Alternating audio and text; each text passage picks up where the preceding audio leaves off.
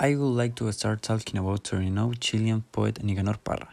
Born in San Fabian de Alico province of Ñuble on September 5, 1918, and died on January 23, 2018. He was a great poet, mathematician, and physicist recognized national and worldwide throughout Latin America.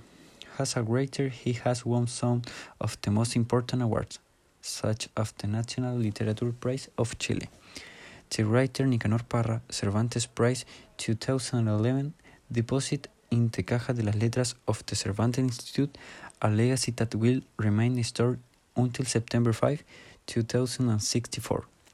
He is one of the personalities who left a personal object in the tall vault of the Institute headquarters. I'd really like to tell you a little bit about this great man who was a great representative of Chile. I would like very much that in these times there is a woman in the same range of you.